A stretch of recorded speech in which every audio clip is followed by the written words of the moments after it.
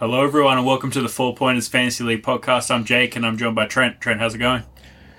Yeah, good. I think I've lost a combined like 50 points over the last 3 weeks, but that's the rise and fall of being in fantasy league. Some days you're cheering, some days you're crying. But Mostly crying. Every Tuesday we're here to lament. Mostly crying. Let's get our rankings over with. So last week I was 22,836, so with an overall ranking slightly up on last week of 21,539. I was 61,691, and overall I'm 20,733. So we're very close now to what you were streaking ahead, and I've slowly I haven't made a lot of ground. Of just I think you've been going the other way more than me going up. But I do have 700,000 in my cap. It's just waiting to be spent. I'm doing what I did when I won the comp a few years ago, when I basically tanked my season so that I could put together a war chest and get my players in the right position and manage my trades. So it's a necessary evil. It has to be done. Yeah, it's a risky game, but it's one that I've done before, that I've paid off before. So, in case this wasn't explained by all this fantasy league talk, this is a fantasy league podcast. We talk about NRL.com's fantasy league. Fantasy.nrl is what it's called. Yes, that's what we talk about. So we're going to do this episode a little bit differently, Jake. I'm saying this to you like it's fresh information, but I'm talking to you like you're the listener. Yeah. We're going to do this a little bit differently, Jake. Yes. Oh, really? Oh, no. I'm not prepared. What have I done? Well, it's just going to be a combined chat about the buy round and how you approach it. We're going to start with, a few different ways to approach it, and then the main players that are available to if you need to bring anyone in, or depending on how you're approaching it. So, Jake, there's a few different ways to value this round. One of them is not at all. Yeah. So in our instance, in our league, we're not playing at all. So in our league, this week is pretty much just a non-worry league. You don't have to worry about losing points. You don't have to worry about potentially ruining your season, which we got burnt with last season. I had one loss before the end of the season, or last round, and that was in buy rounds last year. So with this one, if you're playing within your head-to-head leagues, then you can have a rest this week. Yeah, I think a lot of people see value in that. That's definitely one of the main avenues. The other one of the other ones is trades. This is one of the rare weeks where you get 4 trades. Well, no, so 4 trades now going forward. You say that, but until I believe it. Yeah. They're very confusing when they announce their rules. It just feels like mayhem. Everyone's going to run out of trades. In 2 weeks, there'll be no trades left. So it's a good chance to reshape your roster heading into what really is kind of starts to feel like the middle / the second half of the season. Yep. 4 trades can do a lot. Whether you salary dump 4 players, you bring in 4 players of money that you've saved up. You dump 2 and upgrade 2. There's plenty of ways to play it. You know me, I'm a fan of not spending any of the 4 trades, and this is when I start to go conservative with my trades. Yeah, I'm going to make trades next week, but I don't want players to get injured. Like, players especially because I focus more on the league games. I don't want players getting injured in the buy round. We got Origin and stuff as well. It just feels like there's too much risk for me to do that. The only reason I would do a trade in this round brings us to the third reason that there's value in this, which is team value. Whether you're bringing in a cheapie that's going to rise up a lot, like if Ezra Mann played this week, I probably would have made a trade to bring him in. Or if you're looking to dump a player that's going to lose value this round.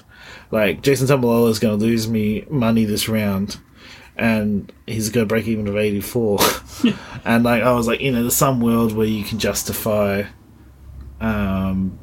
just trading him out and doing your upgrade this week, because it could save me like 50k. Yeah. But I made the decision it's better just to pick and stick with that player.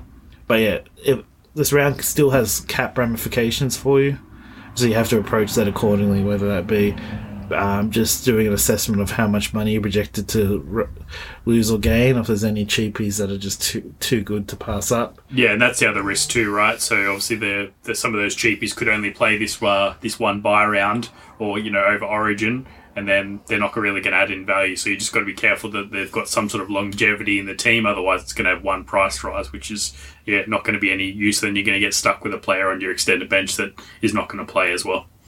Yeah, all fair advice. So those are the three main ways to approach this round. But either way, being a fantasy player, you want to score the best you can. And that might just be doing the bare minimum of putting the right players in. So we're going to talk about some of the people that are available. And a lot of these players make up people's teams at the moment anyways. But they might decide to bring one in. They might decide to have a crack at the overall score. Like you almost accidentally walked us backwards into top 1,000 last year. So first up, we're going to talk about Ewan Aiken. So highest average, correct? Yes, highest average that's currently playing this week. So he's owned by 18.5% of people. Has a break even of 54. So he's been scoring around that 50 odd mark pretty much all season. He's had some slower scores there, had some 30s and 40s, but is one as a potential because the benefit that he plays second row and centre, so it gives you a lot of versatility. So if you want to play for overall this week and have someone that potentially is going to be in your team towards the back end of the season, he seems to be one to have a look at. Yeah, I think his edge and centre, I think he's most likely to get the captain nod by a lot of people that have him this week. I have him. I think he's going to be my captain. I think, a lot of people talk about people like Jason Tomololo for captain, who we didn't even have on this list because it's been so in and out. Yep. But I think with after going to Magic Round and seeing him just not come back on because they ran up a score, I think you want Ewan Aiken, he'll give you a good amount of minutes. So even though it's rare for him to be captain of someone's team, and in this round he's probably the best captain choice. Considering, fun fact, the top 18 players are out of the league this round. So, he's coming in at number 19, which is not bad. He's the best centre in the league, and even then holds his own in the edges. It's a good option to have. Another one on the list, Adam Elliott, who obviously started the year scoring quite poorly because he wasn't getting enough minutes. He's only averaging 31.8 for the year.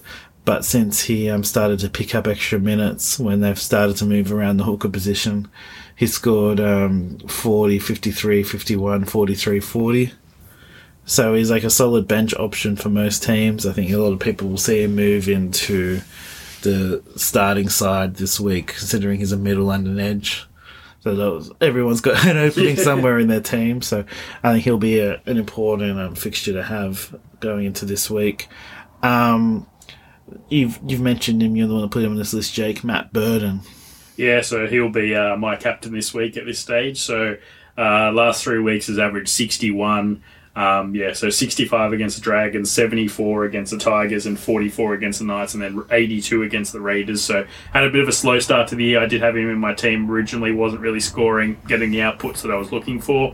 Has started to really to kick on now. And has a break even at 30, even though he's 727k. So still got a fair bit of price rises in him.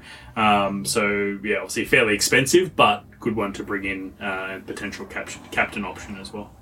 Yeah, I think that's fair advice. Another one I think a lot of people have as captain, Angus Crichton, whose points have been picking up drastically since he moved on from the Roosters. Not moved on, but moved into the starting team. Yep. Yeah, he had a few weeks there where he was on the bench, gone back into the starting side now and has been averaging nearly 60, which is great for a 3-round average. Still got a bit of price rides in him as well with a break-even of 39. Yeah, I think besides the one Dow performance in Magic Round, he's really been kicking into gear. He got 40, even then he got 46, which is still pretty good. But from round 8, 66, 60, 46, 67, 62. So can't really fault that performance. Don't know what's changed, but he's turned it around. Well, he had him in my team at the start of the year, like you did, and it was stress city. Yeah, and then he got dropped to the bench. It was just a disaster. And then it's good to see him going well. Now we move on to the Penrith Panthers outside backs, Taylor May and Targo.